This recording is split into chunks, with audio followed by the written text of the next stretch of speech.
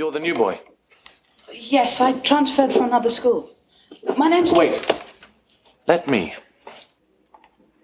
Your name is James Watson. You're from the north of England. Your father is a doctor. You spend a considerable amount of leisure time writing. And you have a particular fondness for custard tarts. Am I correct? My name isn't James, it's John. Oh, James, John, what's the difference? A great deal. Oh, very well. So your name is John. How did I do on the others? You are correct. On every count. How's it done? Is it some sort of magic trick? No, no magic, Watson. Pure and simple deduction. The name tag on your mattress reads J. Watson. I selected the most common name that begins with J. James. Or John, that would have been my second choice. Of course. Your particular style of shoes are not made in the city. I've only encountered them once before during a brief visit to the north of England. The middle finger of your left hand is indented with a callus, a trademark of a writer. And you were carrying the Hunter's Encyclopedia of Disease, a handbook not available to the general public, only to practicing physicians. Since someone of your age obviously hasn't been to medical school, I concluded that it was given to you by an older person, someone very dear to you who was concerned for your health. Your father, the doctor. And the custard tarts? Simple. There's a distinct stain of yellow custard on your lapel. That particular colour of custard is used in the making of custard tarts, and, well, your shape convinced me that you've eaten many of them before. There's no need to be rude. Come on, we haven't got all day. Hang on, where are we going? You wouldn't want to miss chemistry class, would you? By the way, what's your name? Holmes. Sherlock Holmes.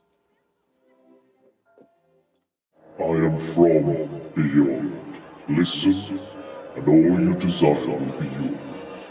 Welcome to Spider-Dan and the Secret Doors. Prepare for battle.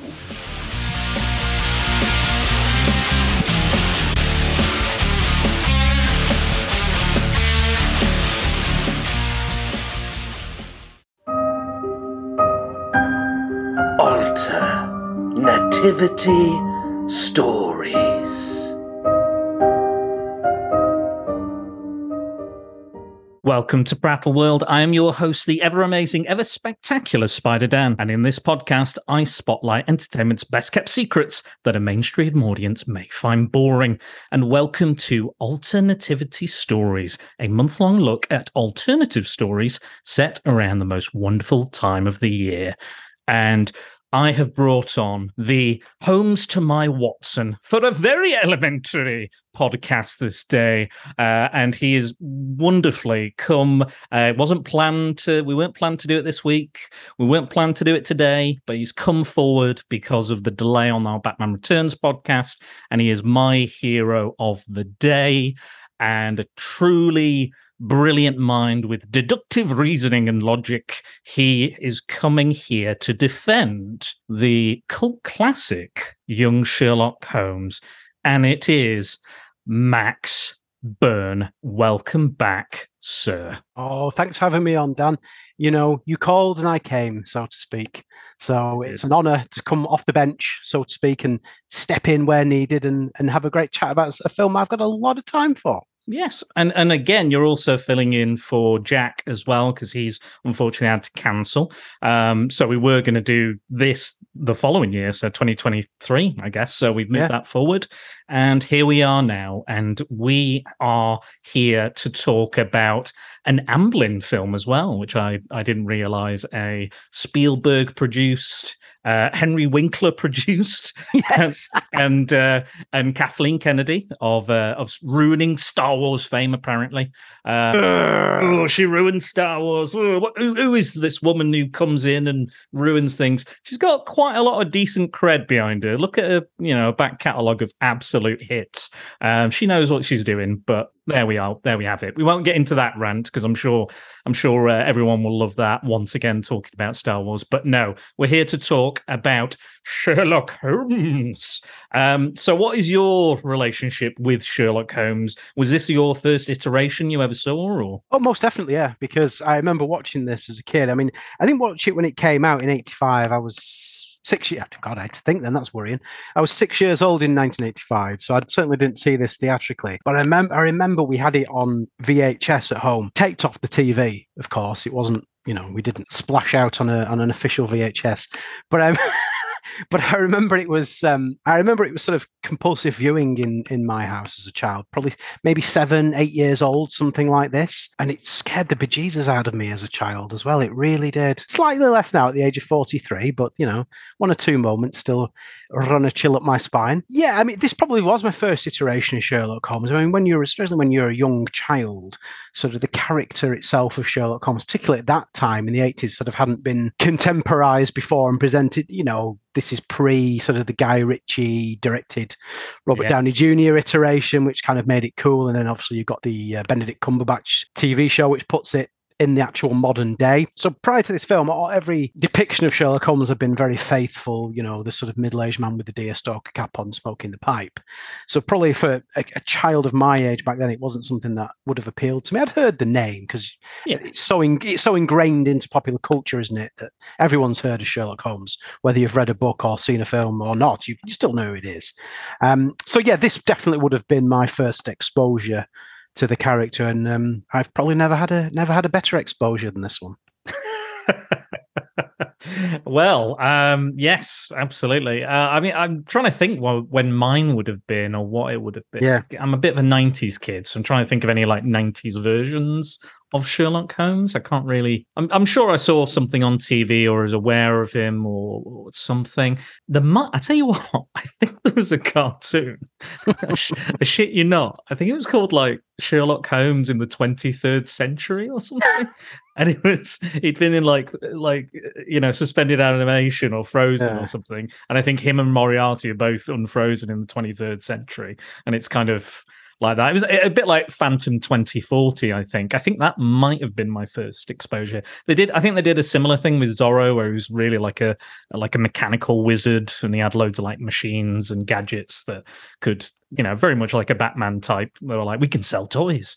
So I think it was probably that. I can't really think of anything else that I would have partaken of the Sherlock Holmes stuff. But I've seen a few films. I've seen the Sherlock show. I've seen bits and pieces here and there. He's always been in the zeitgeist for me. But yeah, I can't remember an exact iteration. I do really like the Benedict Cumberbatch version.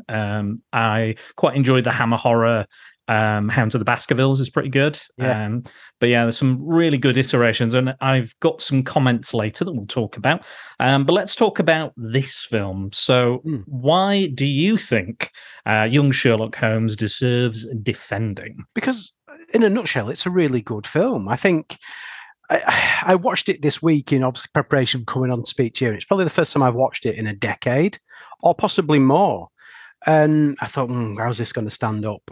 But for the most part, it does. It's a really well-made film. I mean, if you look at the people behind it, it's directed by Barry Levinson, esteemed Hollywood director. Screenplay by Chris Columbus, the guy who directed the first 2 Home Alones and the first 2 Harry Potters. I think he wrote the script for The Goonies as well. So this is real, like you said at the top of the show, Spielberg's company produced it. This is, we'll get to in a bit, but obviously the involvement of ILM, and it's the first ever completely CGI character as well, which is, obviously by today's standards, it looks very wonky, but at the time, it's I think it kind of holds up to a degree. I think because it's we'll get into it, but I think because of what it is that they're creating, I think it kind of holds up. And there's a lot of practical effects that really work, and we'll get into the hallucinations and stuff. But yeah, I agree. I think, and it was by John Lasseter, and this is the first credit for Pixar as well. Oh yeah, there's a lot of big players involved in this film. There really is. And just aside from who's involved with it or who's not involved with it, it's just a well-made film. The casting's really good for the most part. The score is great. Obviously, we'll talk in greater length, but I just think it really does, as a nice piece of sort of entertainment that's, doesn't demand too much of its audience, and you are required to take 1 or 2 leaps of faith when it comes to the plot. But for the most part, it's a good watch. I really sat there and enjoyed myself watching it this week, I must say. Why don't you go over the plot a little bit, just to give us an idea? Because so I learned by watching this film that actually any adaptation or iteration or change or alteration to the Sherlock Holmes character or the canon is not actually canon. Anything by Sir Conan Doyle is canon. So any of those novels or stories or anything, that is the canon. Everything else is not officially Sherlock Holmes. It is a riff or a take or an adaptation of that work. So, which is the same for this. And right at the beginning, they and at the end, they bring on these two long kind of quotes about this is not an adaptation. This is not the Sherlock Holmes. It's not the iteration. We know this is not canon. All you Sherlock purists out there, don't crucify us. This is just an imagined story. It's a what if scenario. What if Sherlock and Watson met as children at boarding school, as opposed to when they actually meet in the book? I think it's Study in Scarlet, I want to say, and they meet as adults. Yeah. So this is what this is. But they hammer home. They're like, guys, it's not official Sherlock Holmes canon, by the way. So at the end and at the beginning, they're going, guys, calm down, chill your beans. Yeah, they are, and you do wonder what would have been the consequence of them not doing. Was the 80s a particularly rabid time for the Sherlock Holmes fan base? Pre-internet, were the 80s Sherlock Holmes fans the equivalent of today's Star Wars /Marvel /DC fan base? Would there have been an outpouring of toxic letter writing or something like that in the absence of social media? Restore the Columbus cut. Yeah, exactly. Would have been picket lines outside the cinemas when this was playing. People in Deerstalker cosplay going, "This abolish this film. This pisses all over Sir Arthur Conan Doyle's work. Don't watch it." But whatever. But yeah, you're quite right. It is quite weird how they have to sort of hammer that message home not once but twice. It's kind of it's unusual. It's really unusual. I'm always, when I was acting and stuff, we never went in and went. I always feel like you don't apologize for the work before. No. You do it and then apologize after if there's something you need to apologize for, or if you thought it was bad or it wasn't as good. But it's I just thought it was very, very strange. Like they had to, it's almost like a legal requirement. Like they had to put that out there. It was approved by Dame Conan Doyle, who was one of the daughters of Sir Conan Doyle, and she's in the credits as well. So she must have okayed it. Who knows? Yeah, maybe the family retained the rights or something, and they had to sign off on them using that IP. I don't know how that works, but anyway. Tell us about the plot. We went on a tangent there.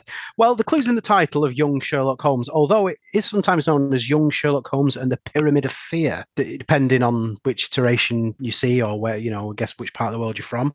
But I think traditionally, at least in the UK, it's just more or less just known as Young Sherlock Holmes, isn't it? Yeah. I've never really seen it advertised as the full. No, I think it depends on the territory. I think maybe they added. I was reading that maybe they added Pyramid of Fear to give it a kind of an Indiana Jones feel, like it's like Temple of Doom or something. I think some people say it's a rip-off of Temple of Doom, which I disagree with.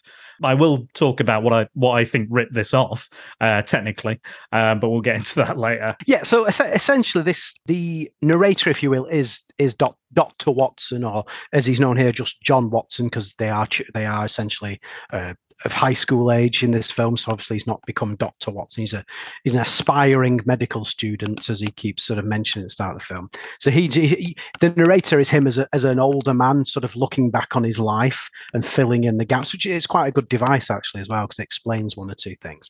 But essentially, John Watson transfers from his school. I think he says his school where he was actually shut down due to lack of funding, and he's been transferred midterm to this prestigious school in the heart of London called Brompton Academy, and Sherlock Holmes is already there as a student, and I think he gets put in a bed next to him in the dormitory, and they become sort of fast friends, and he gets dragged into Holmes's world. There's a whole mystery with sort of men of stature in the city of London apparently committing suicide. To those who don't know, but obviously when you're watching it as an audience member, they're all sort of struck by a mysterious hooded figure who fires blow darts at them, and this triggers these sort of wild hallucinations, which are still pretty good to this day. The way they hold up. There's one I think that does not look very good.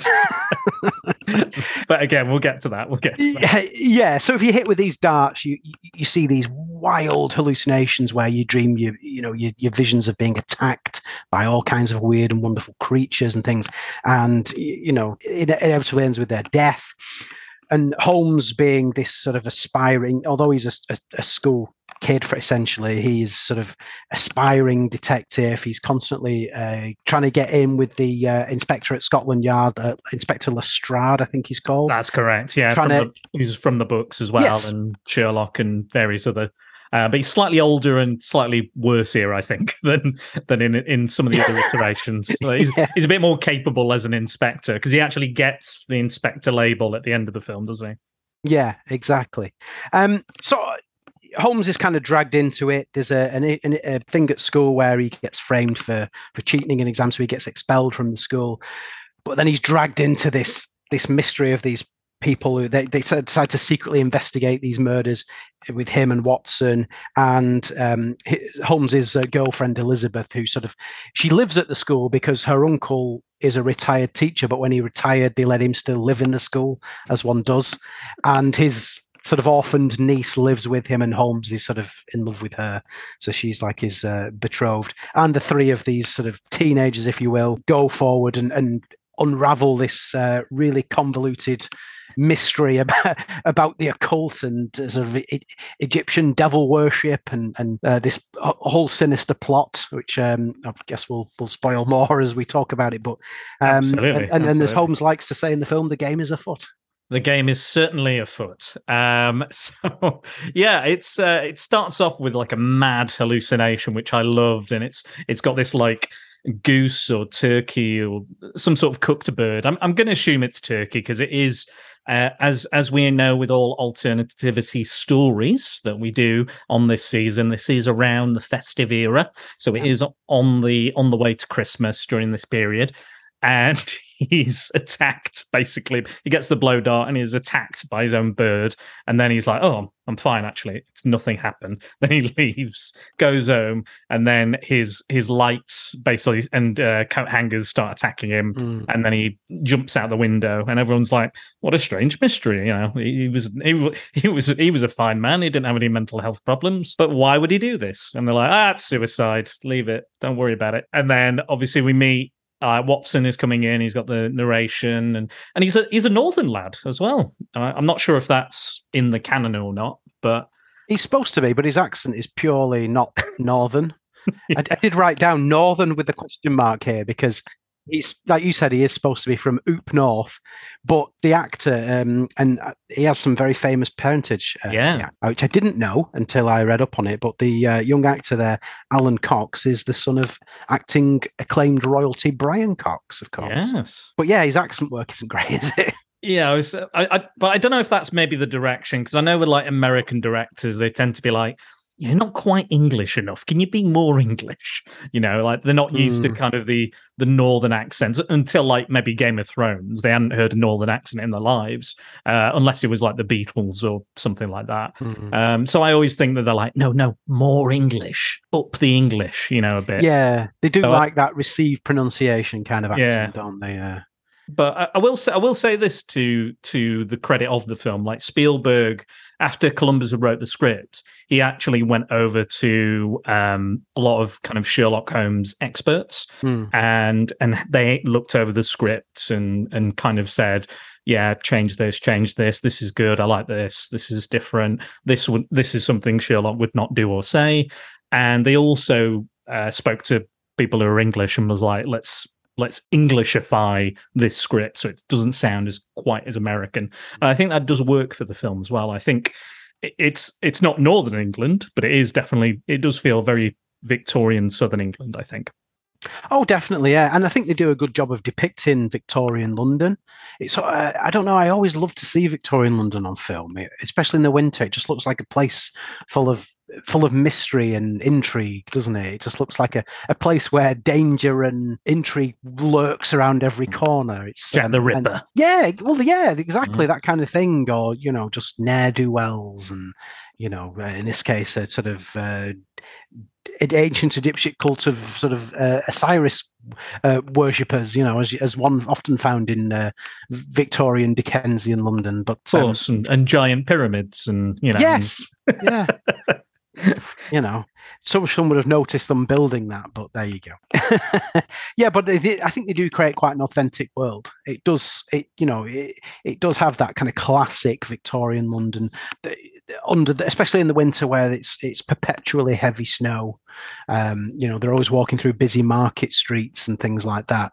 It just feels like a lot of other films that depict that kind of era, and I think it depicts it really well. I do like that. But yeah, it's like I said, Northern accent aside, I think Alan Cox does a good job as the young Watson. I like his sort of wide-eyed innocence, and they make him a little bit younger than Holmes as well in this, don't they? He's clearly quite a lot visibly shorter and probably 2 or 3 years younger as well. So I think that works really well. The juxtaposition between the two characters, and the lad playing Holmes, Nicholas Rowe, I think he's spot on. I think he's a really good Holmes. I mean, I think the only other thing I've ever seen that guy in is Lock, Stock and Two Smoking Barrels, where he plays one of the weed growers, doesn't he? I can't remember no, it's not Winston. That's another actor, isn't it? But yeah, he's one of those. He's one of those. Yeah, I think he's the one who gets shot, isn't he? Yeah, I think he does. Yeah. But other than that, and this, I don't think I've ever seen him in anything else. And it's a shame, really, because I think his performance is superb. I think he has that kind of arrogance, if you will, of Holmes, but with a dash of humor, a dash of sort of bravado and daring do. I think he's really charismatic lead, isn't he? I think what you get as well, you get the kind of brashness of youth. He's not the Sherlock we know. He's not the cold, calculating, logic, dictates all his action. He's not emotional. But we see that that's how he has to be to defeat the villain of the piece, that we'll get into. Well, don't want to spoil that too early. But if you've not seen this film, go and see it. It is in fact coming out on Blu-ray at the end of January in the UK. Is it? Oh. So if you want a Blu-ray copy, go and order it now. It's and lovely steel book, and it's got all the kind of artwork, the various bits of artwork and poster design on the Blu-ray. So yeah, if you want it, go get it. But I quite like that, and I like that there's an arc. There's a bit in the narration where Watson says, "I only ever saw Holmes cry twice," and they both occur in this film, which I thought was quite good. So the death of two characters, and again, and that kind of leads on to what we know of Holmes and what he is to become. But also Watson has a fairly, he's a bit childish. He's a bit, like you said, he's he loves his cream pies, which they're constantly like, "Oh, you pudgy fat bastard!" You I was like, "All right, Christ!" Like, I know. Holmes is a bit like, "Yeah, I can see you like your custard tarts." And then I think it's a bit Inspector Lestrade's like, "Oh, you chubby mate over here, go fuck off with your chubby friend." Oh dear, that doesn't fly so much now. Fat shaming children doesn't. No, not so much. Not so much. To be fair, it doesn't happen as often as you might think, but yeah, I thought I enjoyed his arc as well, because he gets braver, and there's a riddle that Holmes gives him at the start of the film, and he comes at the end of it with the answer, and yeah, I thought he had a nice arc as well. Those are the only really two character arcs I'd say in the film that you follow, but they are the two main characters, so makes sense to me. Yeah. What do you think to the wacky uncle, the retired teacher with the flying machine? Oh yeah, Rupert Waxflatter, who was his name.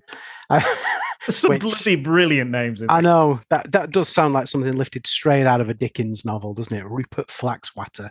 Waxflatter. Sorry, I got that wrong. Waxflatter. I like him. I mean, there's some great bits of foreshadowing in this film, and one of them's down to him with the sort of flying mobile contraption that he's built. That very Da Vinci. It is, isn't it? But he does very Hudson Hawk as well. Yes, very Hudson Hawk. Without singing, check out that podcast with Tony on this channel. Yes, do. I highly recommend it. But there's the foreshadowings there, because I think it's at least twice this guy has a go at flying. He's like, "I've done it. I finally cracked the secret of flight," and he tries to fly it across the courtyard and just crashes. But at some point that is going to be utilized and successfully, and that's what happens. Yeah. The other bit of foreshadowings, of course, is when we get to see Holmes displays his talent with a blade when he has the fencing with his fencing tutor, who is a lot more than he seems. And again, that's a bit of foreshadowing for the end. But no, I like the character. He's kind of comic relief, isn't he? And you see him as that mentor figure to Holmes, who's sort of. I think Holmes said, "I've learned more." I can't remember the exact line, but he says something like, "I've learned more in spending, hours with this man than I have in however many years I've been at this academy." So he's teaching him about giving him the practical skills that he will utilize when he becomes the great, in inverted commas, Sherlock Holmes. So I like him, and obviously he's a plot device because it's his. It's his niece is the love interest, Elizabeth. So he serves a good purpose, doesn't he? I mean, it could have easily been a very boys' club, this film, because obviously it's set in a boys' boarding school. But I like the fact that they've at least attempted to go, we need female representation in this. We need a female character. And the love story plays a big part in the story as well. I do question the flying machine is pointed directly into the school. The school, playground, let's call it, or garden area, and all the kids, the second he decides to fly, they're all like, "Shit!" and they run to the walls. And I'm like, how many times has he actually crashed or almost landed on some kids in that flying machine? Yeah, there's probably been a kid or two chopped up by the propeller, hasn't they, over the years as he tried to. Just by his fat ass, just landing on him. Squish. Yeah, we'll brush this student under the carpet. We'll never talk about this. Oh, he just disappeared one day. But I wish that it happened though to the kid. I think he's called Dudley, who's like Holmes's nemesis in the school. What a fucking punchable prick! Oh. I have never seen anyone with a more punchable face in all my 43 years. What a piece of work! Just the most irritating, smug, privileged, just awful human being, and it's great to see him get his comeuppance. I've just never seen. Fair play to the actor for giving him that air, but he's just the most obnoxious young man I think I've ever seen on film. I agree. And now this is what I have to talk about. Now we know, like you said earlier, Columbus wrote this. And then he went on to direct the Harry Potter films. I imagine he dabbled with the script a little bit there. Yeah. And I just want to pull up some similarities between this, because I think if you are a Harry Potter fan, I think you can get something out of this, because I think there's a lot to get from it. So first of all, J.K. Rowling, whatever you feel about her, she picked Chris Columbus personally for Harry Potter, the first film. Noticed a few similarities going on here. So both of the films are set primarily in a school. Yes. Both lead characters have somewhat neglectful or abusive childhoods. Right, yep. The villain is revealed, spoiler, to be a teacher. Yes. There is a very blonde-haired bully in both films. Yes, that's true, yeah. 3 main children play similar roles to the 3 main children in Harry Potter. Yeah. There are some quite horrifying moments, I would say, in both films. Spooky, scary moments. Most of the Harry Potter films are set or have sequences around Christmas and are usually shown at Christmas and are usually considered Christmas films by some. And both characters fly in these films. What can you say? I think J.K. Rowling must have loved this film in her teens. Clearly. But yeah, I mean, it's not necessarily a bad thing, because obviously those particular films, the Harry Potter ones, did very well. And I think I agree with you. I think this is a solid kind of family film. I think there's stuff adults can appreciate. I think there's stuff kids can appreciate, Sherlock Holmes fans can appreciate. But yeah, I think, why not steal from the best? And if it's Chris Columbus's own stuff, so why not steal from yourself? Oh yeah, stealing off yourself, it's like musicians making the same album over and over again. If you're nicking off yourself, then that's all right, isn't it? So that's it. Yeah, God, I never thought about it like that. Everything you said then, the similarities between the two are quite striking, really. That's quite something. Yeah, it was just short of Holmes sort of wielding a magic wand at the end, and then the circle would have been complete. Well, he does get his pipe, doesn't he? He gets signature pipe, so maybe that's his wand. Yeah, that's true, yeah. Oh, God, I never really realised all the parallels. I wonder if anyone's ever sort of taken her to task over it, saying, gone through a DVD collection and there's a young Sherlock Holmes in there. Maybe she's maybe that's where she got. I know the there's talk about like Neil Gaiman's books of magic. I don't know if you've read those, but there's a very similar story. The character, very similar to Harry Potter. Yeah. Harry Potter. So there's talk there, and there's some other stuff as well, but. Doesn't matter. Harry Potter is a franchise all into itself. It doesn't really matter what came first or what came last or what rips it off. But there you are. But I agree with you. I really like Nicholas Rowe. Is it Nicholas Rowe? Who plays Sherlock? Yeah. Yeah, I think he's great. I think he's got vulnerability to him. He's got an intelligence.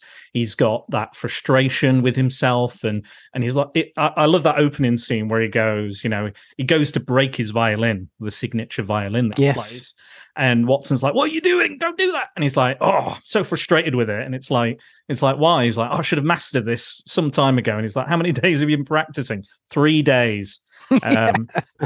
And I like that though, that he was like, "Oh, I should have known this. I should be better at this." And even when he's losing to Professor Rafe in the kind of fencing scenes and stuff, he gets quite frustrated. And I like seeing that more vulnerable and emotional side to Holmes than the character. Everyone loves the character as he is, but it is nice to see a different side and a more relatable side to Holmes as well, I think. And that's definitely what this film does. I read that Columbus wanted to show how we get to the Holmes and Watson we know.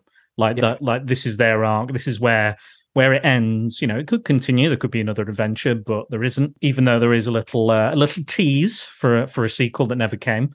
And post-credit scene before it was a thing. Yeah. I think it was slowly coming back around the 80s. I think it was like Ferris Bueller and Masters of the Universe as well. So I think it was a thing that we're like, because it wasn't the first, but it was one of those that I think people remember as being, recent history anyway. Yeah. A thing that happened before the Marvel movies made it like a staple. But yeah, no, I think he's great. I think he comes across really well. I think there are some moments where I'm like, not quite sure how he figured that out. But then, am I supposed to? Is it like, I think there was someone was talking about like mystery films. Like there's like a version of a mystery film or a whodunit. So I think it's a mystery film and a whodunit. Like, and one of them you are given all the clues to figure it out yourself, and then the other you're not really supposed to. I can't remember which is which, but I feel like this is the one where you're not given the clues and you're supposed to like work it out. Like the riddle, when he finds the football trophy, I was kind of like, how has he got onto that? Like, he's looking at paint, and then I don't quite know how he got to that, but maybe I'm not supposed to know, and that's fine. Like, I'm one of these people that doesn't necessarily need to know the magic trick. Like how they do it. I quite enjoy the idea of not knowing and just, knowing how clever they are. But yeah, there are a couple of moments where I'm like, you could consider it maybe a jump in logic or it's moving a little too fast, or maybe we just needed a bit more, maybe. What do you think? Oh yeah, definitely. I mean, the scene you just referred to there, where he gets set this challenge of finding the missing football trophy that the aforementioned Dudley has hidden. And yeah, you do think I don't quite get how he gets from A to B to C to get there, and also jumping ahead a bit, but at the end when Watson makes a throwaway comment, and he immediately goes, Professor Wraith is really the is really Etar, the Egyptian villain. Oh my! And I was watching it back and I was thinking, still not quite sure how he deduced that, I should say. But again, like you said, you don't really need to delve into the minutiae of it. This isn't a documentary they're making. It's an 80s adventure mystery film, isn't it? And it's a kids' film as well. We've got to remember that. It's marketed towards children mostly, for the most part. And, sometimes they don't want that. They want to just, crack on. This is the era after Star Wars and stuff. We're not necessarily waiting around for explanations and stuff. And again, kids might already consider this a bit stuffy. and a bit like, all well-to-do posh English boys, they might be like, right, where's the adventure? And like, get me into that pyramid of fear, get me in there quick. Yeah.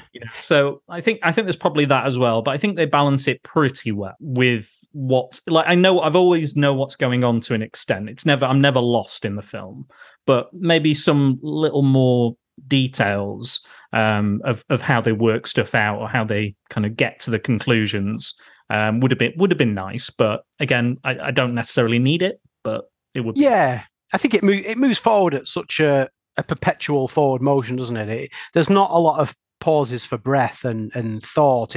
It's moving from one beat to the next one there, and there's some contrivances like the blowpipe just being dropped on the street, and Watson picking it up, and then that's the clue has literally just fallen into their lap, so to speak. So it doesn't waste time in the investigation, does it? It kind of goes right. They kind of go right. We're going to solve this the mystery, and then within minutes they've decided which path they're going to take and who they need to speak to, and it goes from there to there to there. So there are some contrivances and some lucky conveniences in this film, but again, like you said, it's a family film. It's not meant to be sort of held up for big cross-examination, and it does work as what it is. But I mean, what you were saying about it being primarily for kids, there are certainly quite a few moments in this that I think young kids, especially, because I remember watching this at 7, 8 and being quite scared. There are one or two. I mean, my son's 8. I'm not sure I'd let him sit down and watch it. Maybe there not. Yeah. No, I mean, there are some moments that are pretty near the knuckle, aren't they? But I think that was par for the course with 80s kids films in inverted commas. I mean, I do think it's shit back then. Nah, they were like, let's scare the shit out of them. Yeah. Like I watched E.T. recently, and I forgot how dark that was. Like people remember it, like all the music and everything.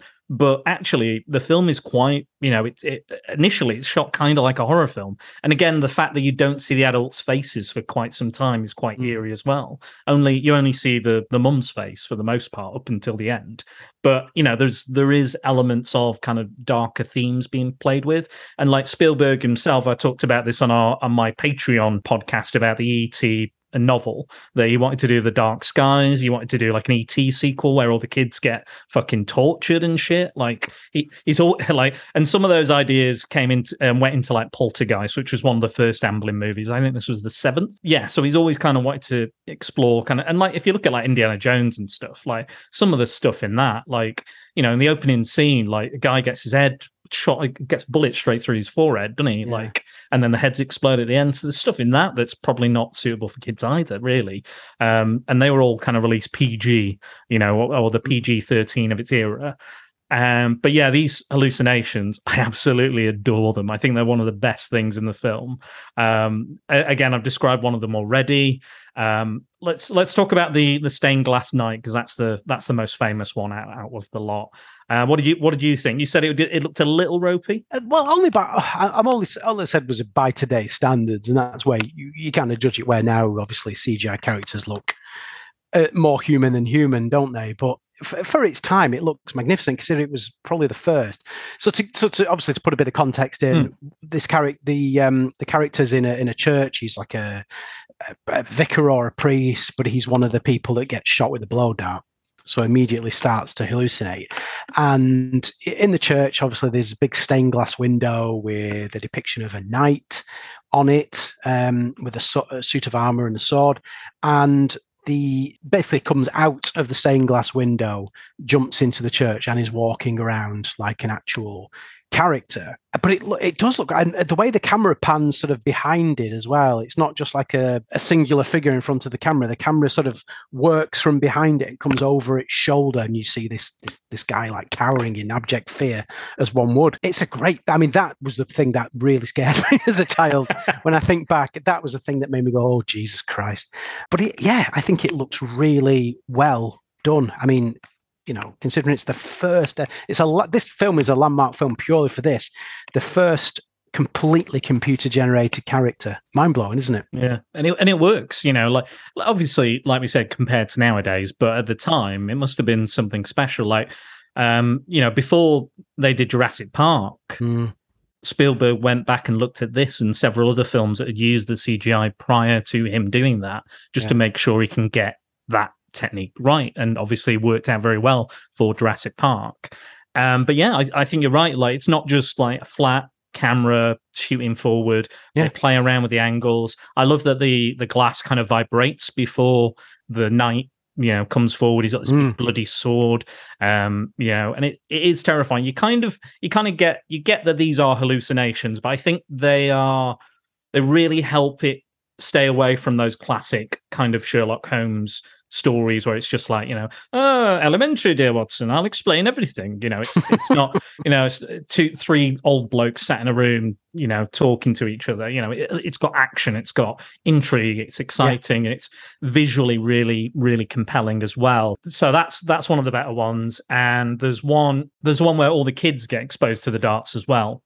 They find this pyramid and they see this cult, and that's a scary portion that's not a hallucination, where the young girl is getting like mummified, like with boiling wax or whatever it is. Yeah, she's in like a trance-like state, and she's been hypnotized, which what is basically Elizabeth takes that place at the end of the film as well. And yeah, that is very kind of spooky as well. This guy in the sort of traditional Egyptian Anubis, it's like the Anubis mask. The mask, and obviously we find out later who that really is. And yeah, it's gruesome. Because she's going to be sort of embalmed alive, isn't she? Yeah, we don't see it, so we don't see if they continue doing it. But I don't think they do.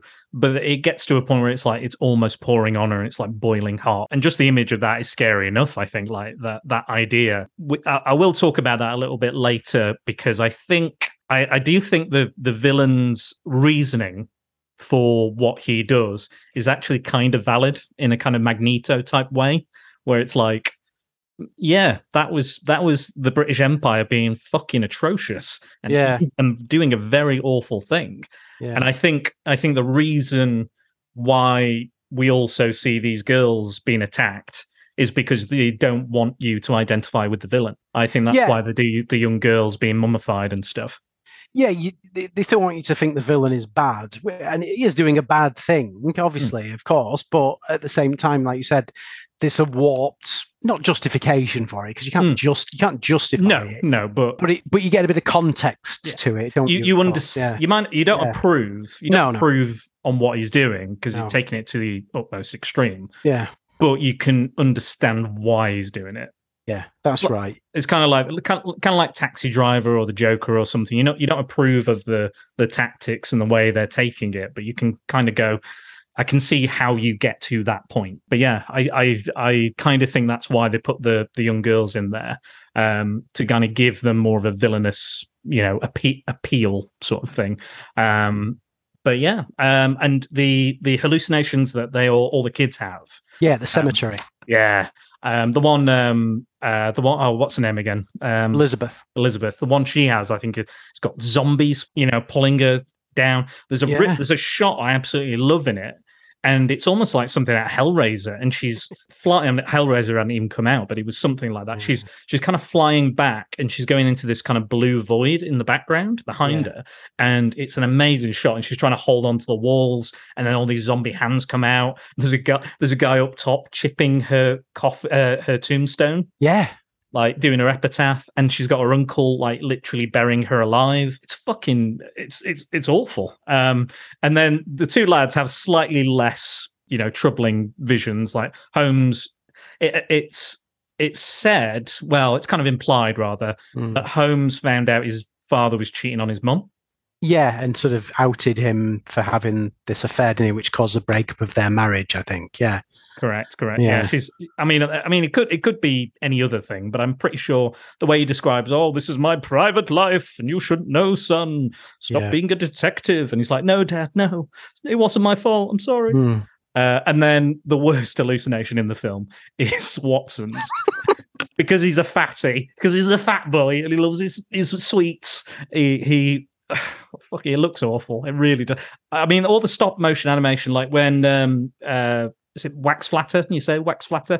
Yeah. When he dies, I think that one's quite good as well, because you've got all these kind of gargoyles from this antique shop. Yeah, that's really good. Yeah, that's a good one. And he's trying to get in his coat, and he's trying to get them out, but he ends up stabbing himself and giving Holmes a clue before Yeah. they know what it is, really. But yeah, the one with Watson is basically he goes up to this tombstone, it opens up, and it's like a sweet shop, and you've got all these custard pies and cherry bakewells and all this sort of shit, and they basically just stick googly eyes on them. Because that's what they look like. They look like those ones you get at the corner shop. Stick on googly eyes. Just put on these, and then they've got these like. It's a bit like watching. What was it? Sausage Party. It's just a bit of food with these stringy cartoon arms and legs, and they start trying to like force feed themselves into Watson's mouth, which is kind of scary in a way, like being force fed. And I think they could have gone more with it. They could have made it more horrific, but I guess again it's a kids film, so they don't want it, and we've just had the zombies, so they probably want to reel it back just a little bit. But it was the googly eyes that just took me out of it. It's just clearly just googly eyes. Yeah, he doesn't seem too traumatized by it because he's tucking into a sort of cream horn in the next scene, isn't he? Obviously he has a quick word with it beforehand, doesn't he? He goes, I've got nothing to say to you, and I trust you have nothing to say to me. And then it's like, nom, nom, nom, nom, nom. Yeah. So he's not too sort of shaken up. No, he's over it pretty quick, But yeah, he gets off the lightest of the three, I think, doesn't he? It's not that traumatic, really. But I guess he's the youngest as well, and he's had the least life experience. He seems to have had fairly cushy life. Like from the sounds of it, like his dad's a doctor, he's able to afford certain things. He can get his custard tarts and everything. And I love that moment where they do meet and Holmes deducts what his name is, where he's from. Very, very classic version of Sherlock Holmes. I know all this about you just by looking at you. And what's interesting as well, because he makes a mistake. And again, I like that because I like that Sherlock Holmes is not perfect. He might be the world's greatest detective. Some might argue, but he still next to Batman. Yeah, exactly.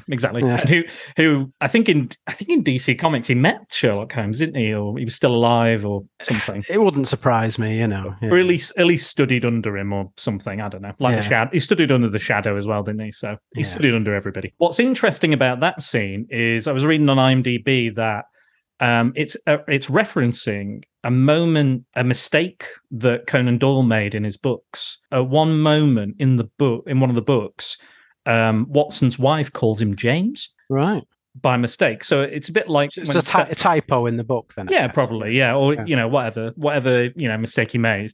So it's a bit like when Stan Lee accidentally called Bruce Banner Bob Banner, right, and then Stan was like, "Oh well, his real name's Robert Bruce Banner."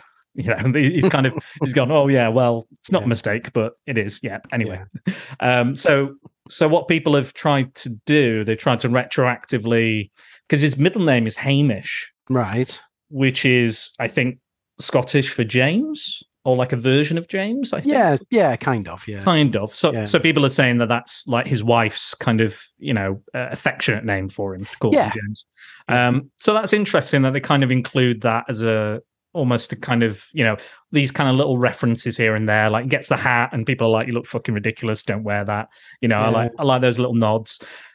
I'm not a fan of films where they're like, this is the story how Han Solo got his dice.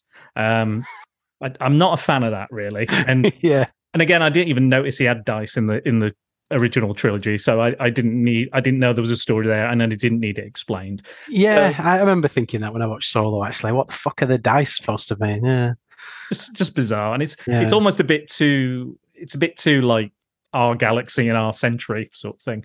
Anyway, I didn't mind the kind of little nods to the certain bits, because it didn't like, oh, this is his violin, he got it here, and this affects his character or does that. It doesn't have any kind of. It's just like, oh, there's the hat. Oh, he gets it at the end. Oh, and a pipe. Yeah, they're nice little Easter eggs, aren't they? Yeah. Just nods to the original source material. I'm all for it. I like that. I think if it's done well, if it's not like, again, like a prolonged shot on the dice that you get, or something like, oh, these mean something. What the fuck does it mean? He's a chancer. He's a gambler. I'm doing the writing for the people that made Solo. Anyway. But yeah, I mean, those effects are right. magnificent. It was Oscar nominated as well for Best Visual Effects in the 1985, but didn't win. It lost out to Indiana Jones and the Temple of Doom. I mean, that is another film I very much like. I know there's a lot of problems with it, especially in 2022 vision, but I still do very much enjoy that film. Oh, me too. It's great. Yeah. But yeah, I like it. I like this film. I think again, a very mature child could get a lot from this film. I think there's a lot of fun to be had. It's a period piece, so you can kind of, it's not like, oh, this is set in modern day. It's not. It's like the 80s modern day. It's it is a period piece, so you can get something out of it. And if anything, it probably is a good springboard to get kids reading. Sherlock Holmes. Definitely, yeah. Why not? I mean, they don't talk down to the younger audience in this film. It's it's not written as like, hey kids, but it's like you said, it's aimed at the family market.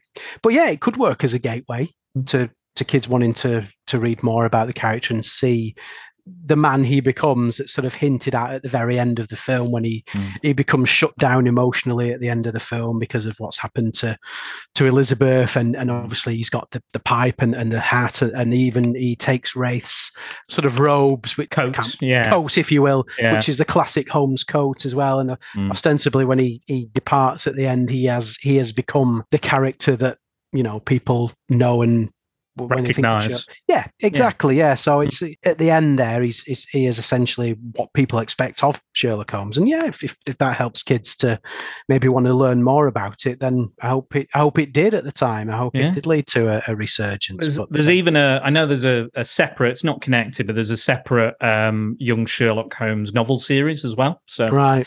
And also at the moment we've got Enola Holmes on Netflix. Of course. There's two of those now with Henry Cavill and Millie Bobby Brown. Yep. And that's effectively a young Sherlock Holmes tale as well. So, if you enjoy that, if you enjoy Harry Potter, I think you can really get something out of this. So we learn throughout the film that Professor Wraith, as you said, is not who we believe him to be. He turns out to be a tar.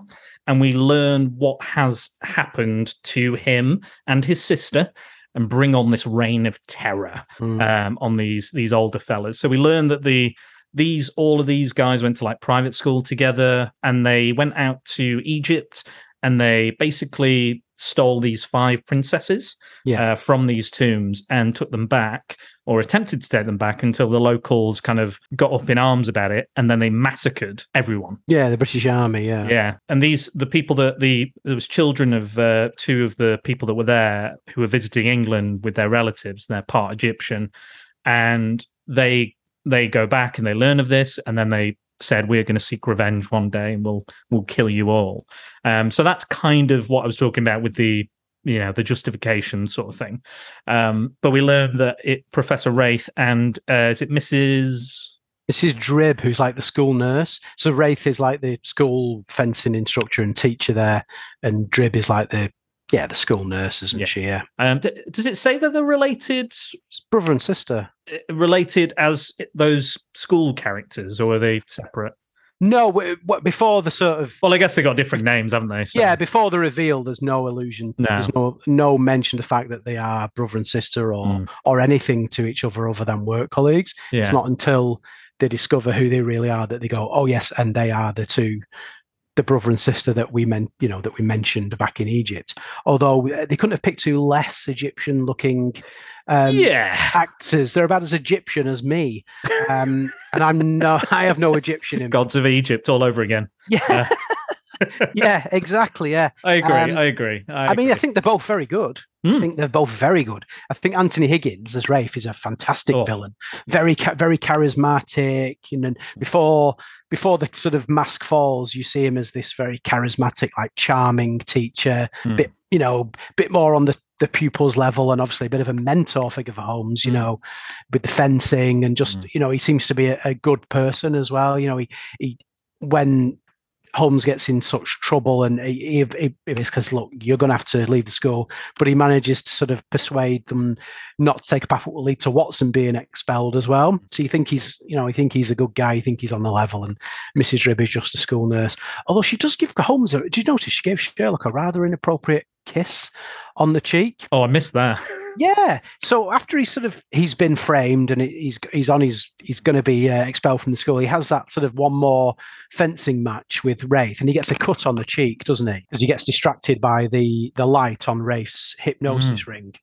So then he takes him to see Mrs. Drib, the school nurse, because he got a cut on his cheek, and they explain that he's going, basically, there's no way back from the school. And she goes, "Oh, bye-bye, Sherlock." And she leans in and gives him like a little lingering kiss on the cheek, and it made me think, Christ, that's the school nurse, and it didn't happen when I was at school. Absolutely not. Not that I know of, anyway. So yeah, I was watching it with Sarah, my other half, and we were both like, "That's a bit weird, isn't it?" But it's all right. She's a baddie anyway. She's a baddie. Yeah, anyway. she's a wrong-un, isn't she? She's a wrong-un. So yeah, that. They are very good, actually. The pair of them, actually. I think once you learn who they are. The menace that, particularly her, she becomes genuinely terrifying. She's weird. She just starts kind of screaming every time we see her. Then doesn't she? She's just like, yeah. Gonna stab people. Yeah. When does that last fight before she meets her just desserts? She's making this really weird sort of like growling noise. It's really bizarre. But again, same with Elizabeth when she pulls off the wig. And we see her actual hairdo, which is interesting.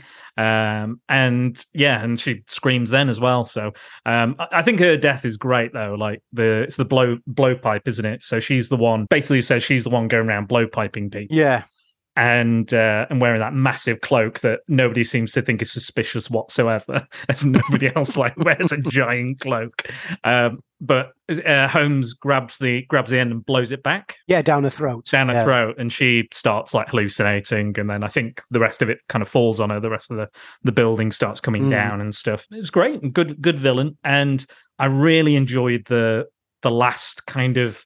The grappling hook moment, like Watson's big moment where Holmes is fainted, he's down. Watson's got to stop Elizabeth being taken off by Wraith, and he's also got to save Holmes because he's in a burning building. So and again, this was nice that we showed the him working it all out for himself. He's just going, right, concentrate, don't get emotional, think, use your mind, use logic.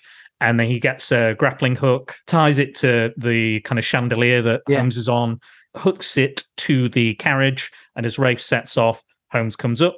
But it does look pretty like that when Holmes comes up, it's quite sudden. It looks like it really would hurt if he came up that quick. But he's like, I'm fine. He's like, good thinking, Watson. Anyway. Yeah. Considering he was literally unconscious moments before as well. He's kind of back to his best very quickly. Yeah. But no, I like that. Again, like I think you said at the start, it's that evolution of Watson, isn't it? From this innocent, timid young boy, and he's become this sort of boy of action, if you will, by the end. I like that, because it shows that he's got something to offer to this pairing. He's not just sort of there along for the ride, and Holmes is the one doing all the work, and he's just kind of there. But he really rises to the occasion at the end, and then saves the day in a lot of ways. I really like that sort of switch at the end. It's pretty cool. Because I think there are a lot of the Sherlock iterations where it's like, oh, Watson's just an everyman or an idiot, or But there's also like comedy versions. I think the one with Michael Caine and Ben Kingsley, I think it's Without a Clue. They switch that up, and Sherlock Holmes is actually the idiot, and Watson is the brain. So there's various versions, but I prefer it where they have equal respect, and it's a friendship, and they both have certain set of skills. That and sometimes they can help each other piece things together or do certain things. I like when they're on kind of more equal footing, I think, and I think this film is very much that. Amazing, Holmes. Simply amazing. Of course, you did forget one very important clue. Please enlighten me. Well, Wraith is Atar spelled backwards. Very clever, Watson.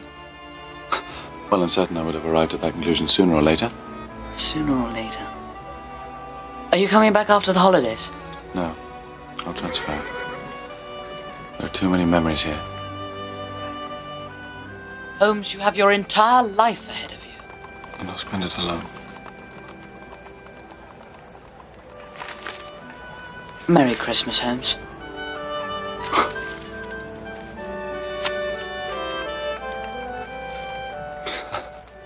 I thought you might have more like smoking it. Well, That seemed to suit you. But that coat, why do you insist on wearing that ridiculous cloak of that unspeakable person? consider it a trophy, Watson. The skin of a leopard. Indeed. I'm going to miss you, Watson. I'm gonna miss you too, Holmes. You know you were right about something. About what? It was the adventure of a lifetime. Hello, and we're back. Max's computer's cut out, so we've transferred over to his phone. It's elementary. We've deduced it. We don't know why it happened. I think we were updates or something, but if you notice a drop in audio quality or an improvement in audio quality, that is why. But we'll carry on where we left off. We were talking about Holmes and Watson being on equal footing. That's why I appreciate this film. And again, the finale...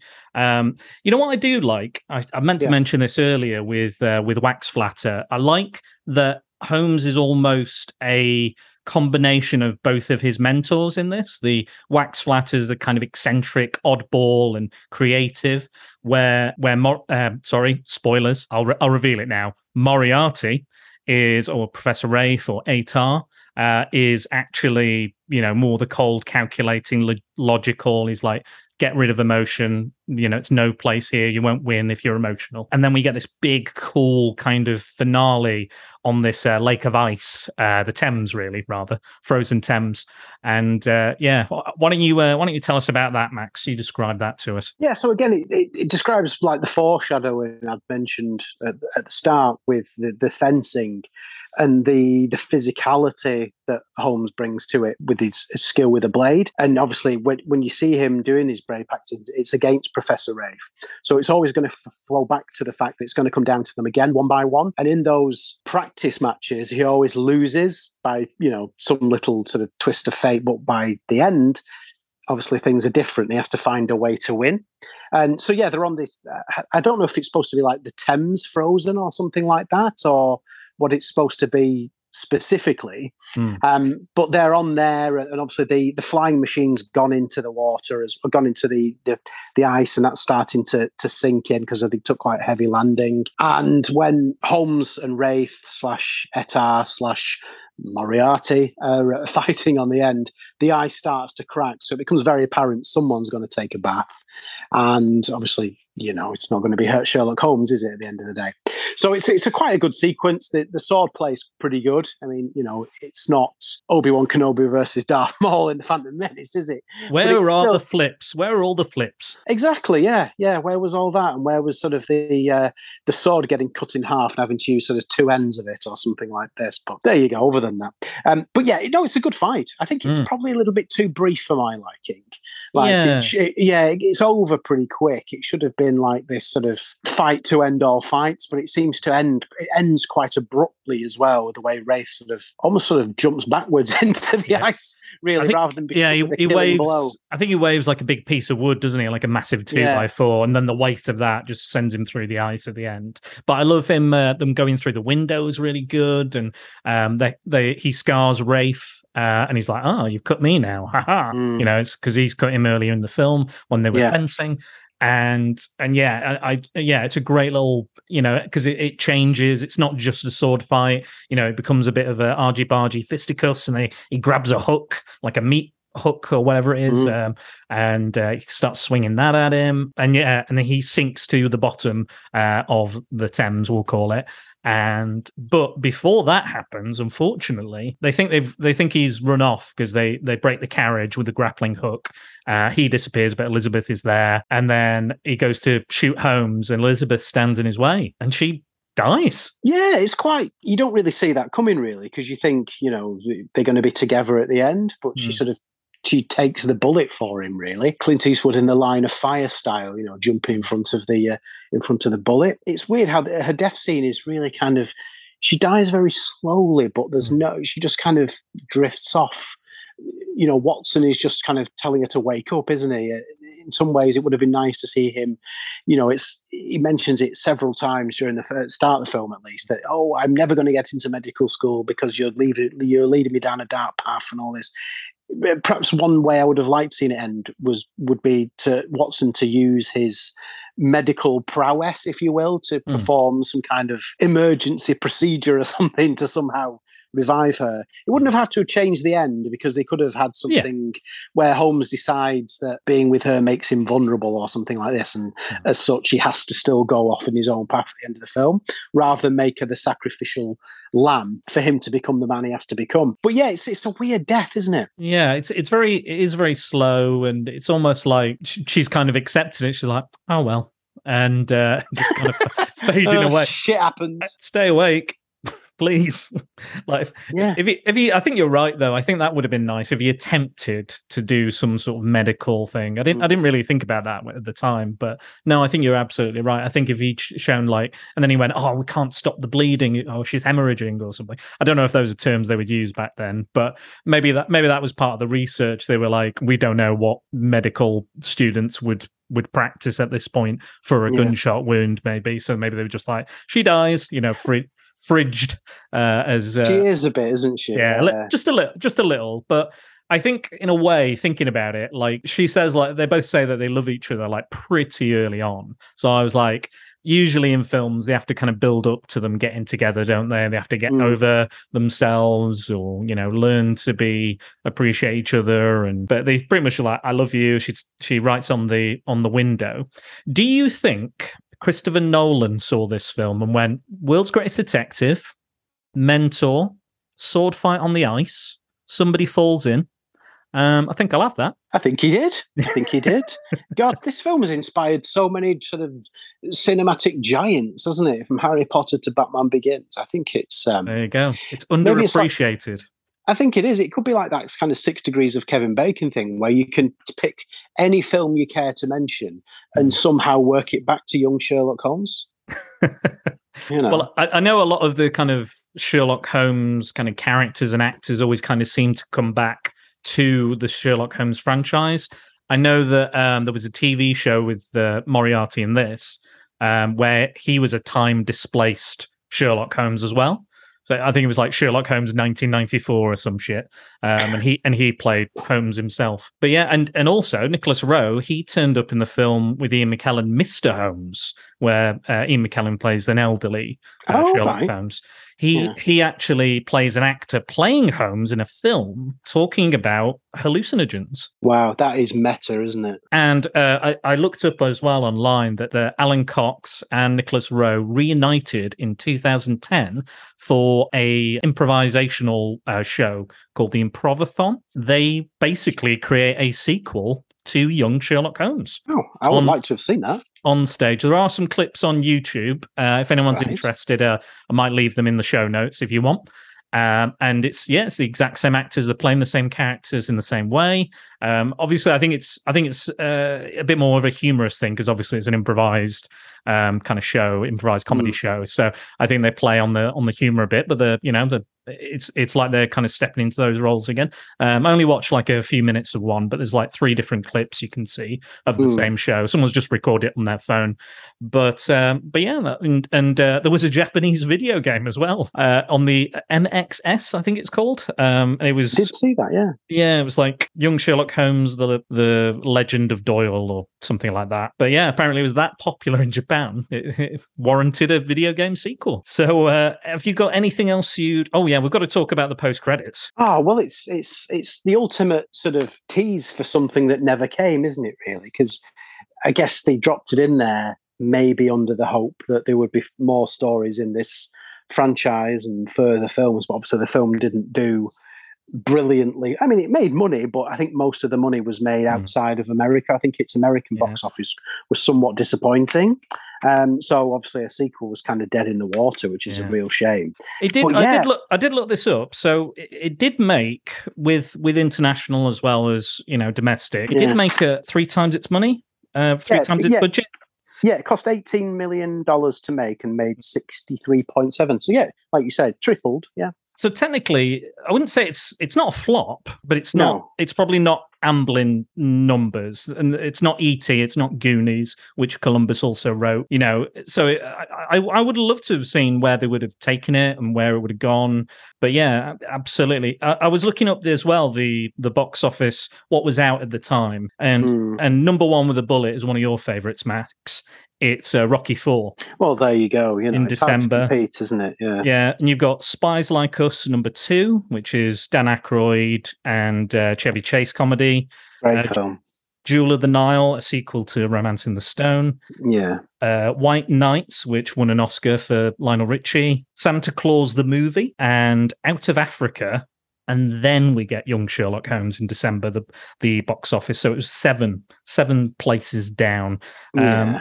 I can see why, unfortunately, because it seems to be the only, other than Santa Claus the Movie, there was a re-release of 101 Dalmatians, which is the one after, The Colour Purple, One Magic Christmas, which I've never heard of, but that was the top 10 in December of 1985, so as it was released, which I think it was just post-Thanksgiving weekend it was released. So I think it did all right, considering, but I think people consider it a flop when it actually really wasn't. Again, I've interrupted you, Max. Tell us about that post-credits.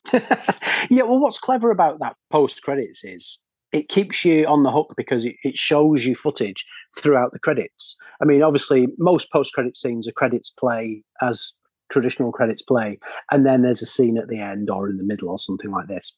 But this one, the credits run, but at the same time, they're not running over a black screen, they're running over footage. So this footage is of someone in like a horse-driven sleigh, a horse-driven carriage or something like this, going through, I think it's supposed to be Switzerland. It's not really massively sort of confirmed where it is, but I think I've read that it is supposed to be Switzerland. And this person sort of going through the snow, being driven around while the credits play and the music and everything. And you're thinking, who's this? At first you think, is it supposed to be Sherlock Holmes going somewhere? Is he going to like a new school in Europe or something? Or is he on a case? Who knows? You only see them from the back and they've got this massive black hat on. So at the end, they stop at this guest house, hotel, something like this. And again, you don't see them from the front. And they check into this hotel and the woman on the reception desk asks them to sign the guest book. And as they sign it, the signature, the surname reads Moriarty, which, for those who maybe don't know, Moriarty is Sherlock Holmes' arch enemy, his uber nemesis, the Green Goblin to his Spider-Man, if you will. And then the camera turns to the face of the person who signed, and it's Professor Wraith, who somehow survived going under the ice, being wounded and taking a bath under the frozen ice. And he looks pretty well, other than the scar on his face. And he looks straight down the barrel of the camera and raises his eyebrow like The Rock used to do in WWE. I was going to say. And then that's Moriarty's eyebrow.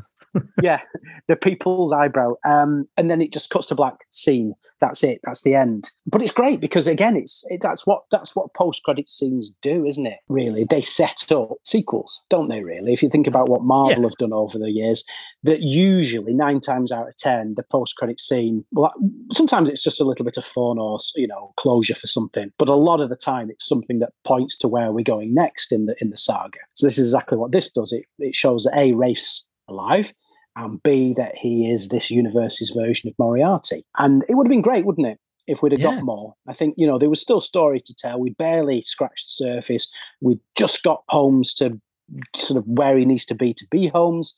And now we've introduced the arch-villain to end all arch-villains, and we never get to revisit it. It's a damn shame, I think. I think so too, because I think the could have been a film series here. I think there was enough going for it where it would have been, I think, successful to a point. Again, we'll never know. I would personally, I know you would, and I would personally recommend this to people, mature kids. I think, maybe a 12, 13-year-old, maybe 14-year-old, I'd say, this would be good for. If they're into things like Harry Potter and stuff like that, probably put it on for them. Who would you say this is for? Yeah, definitely not young children. I would say ages 10 and over. I think you need to be that age to not be scared to death by some of the bits in it, and also to be, mature enough to deal with some of the scarier themes in it. So definitely, although it is it's family friendly, but family friendly with an asterisk next to it. Yeah, I'd say, I'd say like a lot of the 80s stuff. Yeah, I'd say it's more of a PG-13, like a Two Towers or something like that, where there are, scary elements, maybe not suitable for younger children, but it is down to the parents at the end of the day what you think your kid can deal with in regards to that sort of stuff. But yes, before we go, Max, we have a few listener comments. So I asked people what is their favourite iteration of Sherlock Holmes or the other characters like Watson or Mycroft, who gets referenced in this, or Irene Adler and Lestrade, you name it, all those kind of characters. So Paul Meller, so that's at the Meller Geek. I prefer the OG Basil Rathbone and Nigel Bruce version. Plus, my dad is named after Nigel Bruce, so it always has a sentimental value to me. That is pretty cool. It is. I like that. Yeah, very nice. So Mike Burton, as we know of Genuine Chit Chat, he said, I've not seen many, but Benedict Cumberbatch is my favourite. BBC's Sherlock series is near perfect in my eyes, aside from The Hounds of the Baskervilles, which is just too predictable. Series 1 to 3 is flawless. Sherlock is my favourite TV show of all time. Very high praise. It is indeed, yeah. I only watched the first series of that. One of these days I will go back and watch seasons 2 and 3. It was good. Well, they were like mini movies, weren't they? So you can kind of just watch them kind of as their own thing. And I think the second series has Moriarty in it, and the guy who plays Moriarty is brilliant. So I highly recommend at least those episodes at the very least. Yeah. But yeah, great stuff. Who else? Oh, so Kalian over on Instagram. So that was Mike on Facebook, and that was Paul on Twitter. So Kalian on Instagram, who's a Hawkeye cosplayer, among other things, he says Jeremy Brett, who was the Granada TV version, I believe. That's right. Yeah, I do remember Jeremy Brett. Yeah, correct. So Math, our friend Math from several podcasts, he says, it might be a less popular opinion, but Johnny Lee Miller and Lucy Liu in Elementary are my faves. His brilliance, but also his struggle with his addiction, is shown really well in the show. Also, Watson is given as much time as Sherlock. The twist of Watson being a female gives us a new, easy to look at their relationship. Also, I do enjoy both the main actors, but also the side ones, as well as Captain Gregson and Marcus Bell. We got to see more of the people around him and his awkward interaction with them. I was a big fan of the series and a different interpretation of the character, well-loved character. Also, again, the spin on their Moriarty. I think I'm going to revisit them again. Thanks, Dan. More shows added to my list. Sorry about that. So another one of our Patreon as well. Not that Math is a patron, but you can be, Math. Come and join Max and everybody else. So Tonya, so at Ms. Tonya Todd on Twitter, she says Lara Pulver is spectacular as Irene Adler. It's as though a scandal in Belgravia, which is the Benedict Cumberbatch version of Sherlock Holmes. They modelled her after Catwoman, the bisexual dominatrix, complete with a riding crop, the writing, the acting, the dialogue. She's doing like a kind of a chef's kiss emoticon, but it's a cat. I wonder why Tonya likes this version. Okay, so Guy Hepworth, he's not a regular kind of commenter, but he's a guy I worked with. He's given me a few acting jobs here and there. Great guy, lovely guy, funny guy. There are some jolly good ones, but only the one real one, Jeremy Brett's version from Granada TV, simply definitive. He also was very disappointed that the image I used to ask for the comments didn't have him in. He goes, tut, tut. And I said, I stole that image, Guy. I'm really sorry. And he's like, I'm even more disappointed in you, Dan. So there we go. That's our comments. Is there anything else you wanted to say about what's your favorite iteration? I'm still going to go with this because it was my first. So, your first always holds a special place in your heart, doesn't it? So I'm going to go with this because it's the one I have the most interest in going back to. So I'll go with that. The only other thing I wanted to mention about the film itself and give a quick shout out, which I missed while we were discussing, was the score. Wonderful score by Bruce Broughton. I must admit, when before the credits rolled, which obviously it's the first time I'd watched it in years, I thought it was going to say music by John Williams. It's very very John Williams-esque. And obviously, with the Spielberg connection, you know, he could have got Williams to do it because they've worked together so many times over the years. So I thought it was, but I mean, the score is wonderful. It's got epic moments. It's got moments of real subtlety, and it conjures up again, as I was talking about, that sort of depiction of Victorian London. It just works really well in sync with what you're seeing on film. So again, Bruce Broughton is, you know, he's got a CV as long as your arm with some real big stuff on there. What a successful composer he's been in his career. But I think his work here is superb. I think, again, it's probably not something that people talk about a lot. And like we've said, this film perhaps has gone under the radar a lot in people's lives, in popular culture and things like that. But I just think he does a masterful job of bringing the music to the screen. I totally agree. He even won a Saturn Award, which is like a sci-fi fantasy movie award for the music in 1985. Richly deserved. Absolutely. Well, Max, where can people find you online and in the podcast world? Sure, yeah, you can find me on Twitter at Maxy Byrne, which is spelled MaxyByrne. If you go there, that's where I am, and then there's links to the various websites that I write bits and pieces for, and articles and comic book reviews and all that kind of good stuff. And then you can find me on the Comics in Motion network, every podcast catching up, you'll find it. If you search for Comics in Motion, or the Twitter page, which is at Comics in Motion P. And on there at the minute, I'm doing the Mandatory Music and CD show, where we're going through a classic album track by track with me and the good guys Tony and Dave, three middle-aged men reminiscing about classic albums from our pasts and dissecting them and debating them. So as we record this, just a few nights ago we recorded our latest episode where we cover the classic Black Sabbath album Paranoid. So look out for that. That's dropping. In fact, it'll drop a couple of days after this drops. So when you listen to this, we're just 2 days behind you. So look for Comics in Motion. And besides that show, there's so many shows on that network, as well, as you well know, Dan. You think you've been on all of them by now.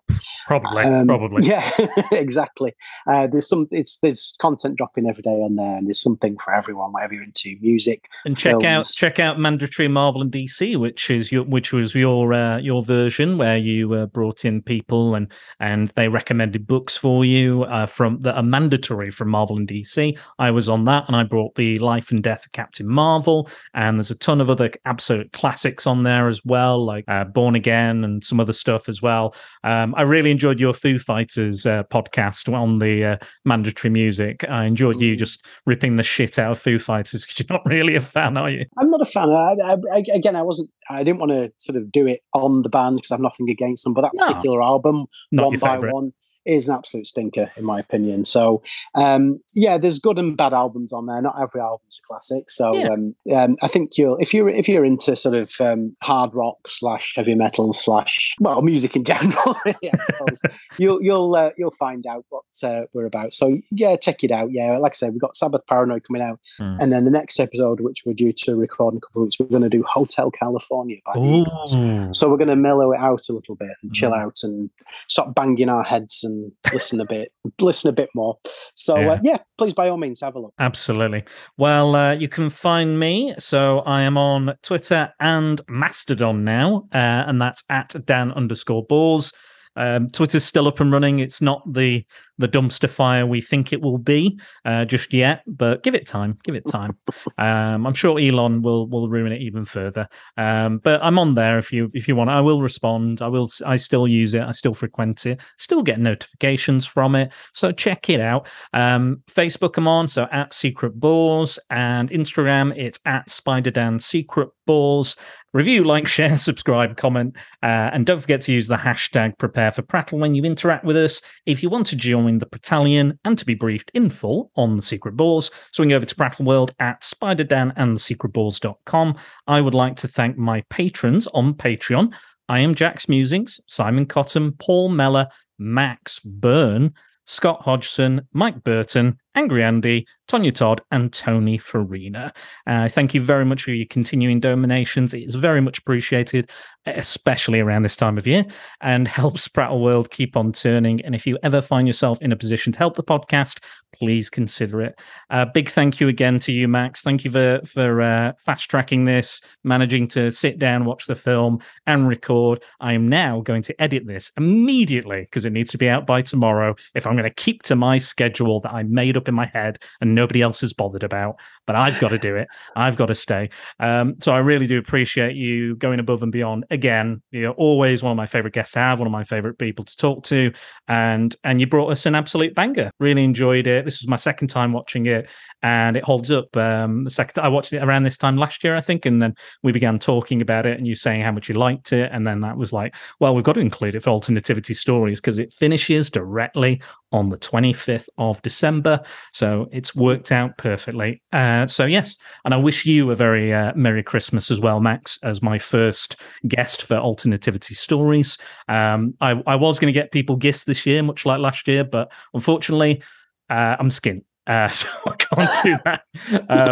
I'm absolutely skint. No, but I still have your prize actually from Wizard Month. So whenever I get round to meeting up with you again, I'll give you that. So kind of a Christmas present, but one you've won anyway. But thank you very much. My pleasure. I think you're a diamond geezer, and you are a perfect detective partner if I ever asked for one for a podcast. So thanks again, and look after yourself, and happy holidays to everybody. Keep listening. Batman Returns, I'm recording tomorrow, and that'll be out the following week. And then whatever comes out will come out. I believe it's going to be Jaws the Revenge, but we'll see. We'll see. Things could happen. Things could happen, who knows, but I'm hoping it's Jaws the Revenge. If not, I've got something else in the pipeline if that doesn't come to be, because this is usually the most difficult time of year for me. It's my favorite, but like nailing people down to get them to record around this time of year is a fucking nightmare. But here we are. I love it. I'm really enjoying it, and I hope you are enjoying it too. So take care, everybody, and look after yourself, and don't get involved with any Egyptian cults.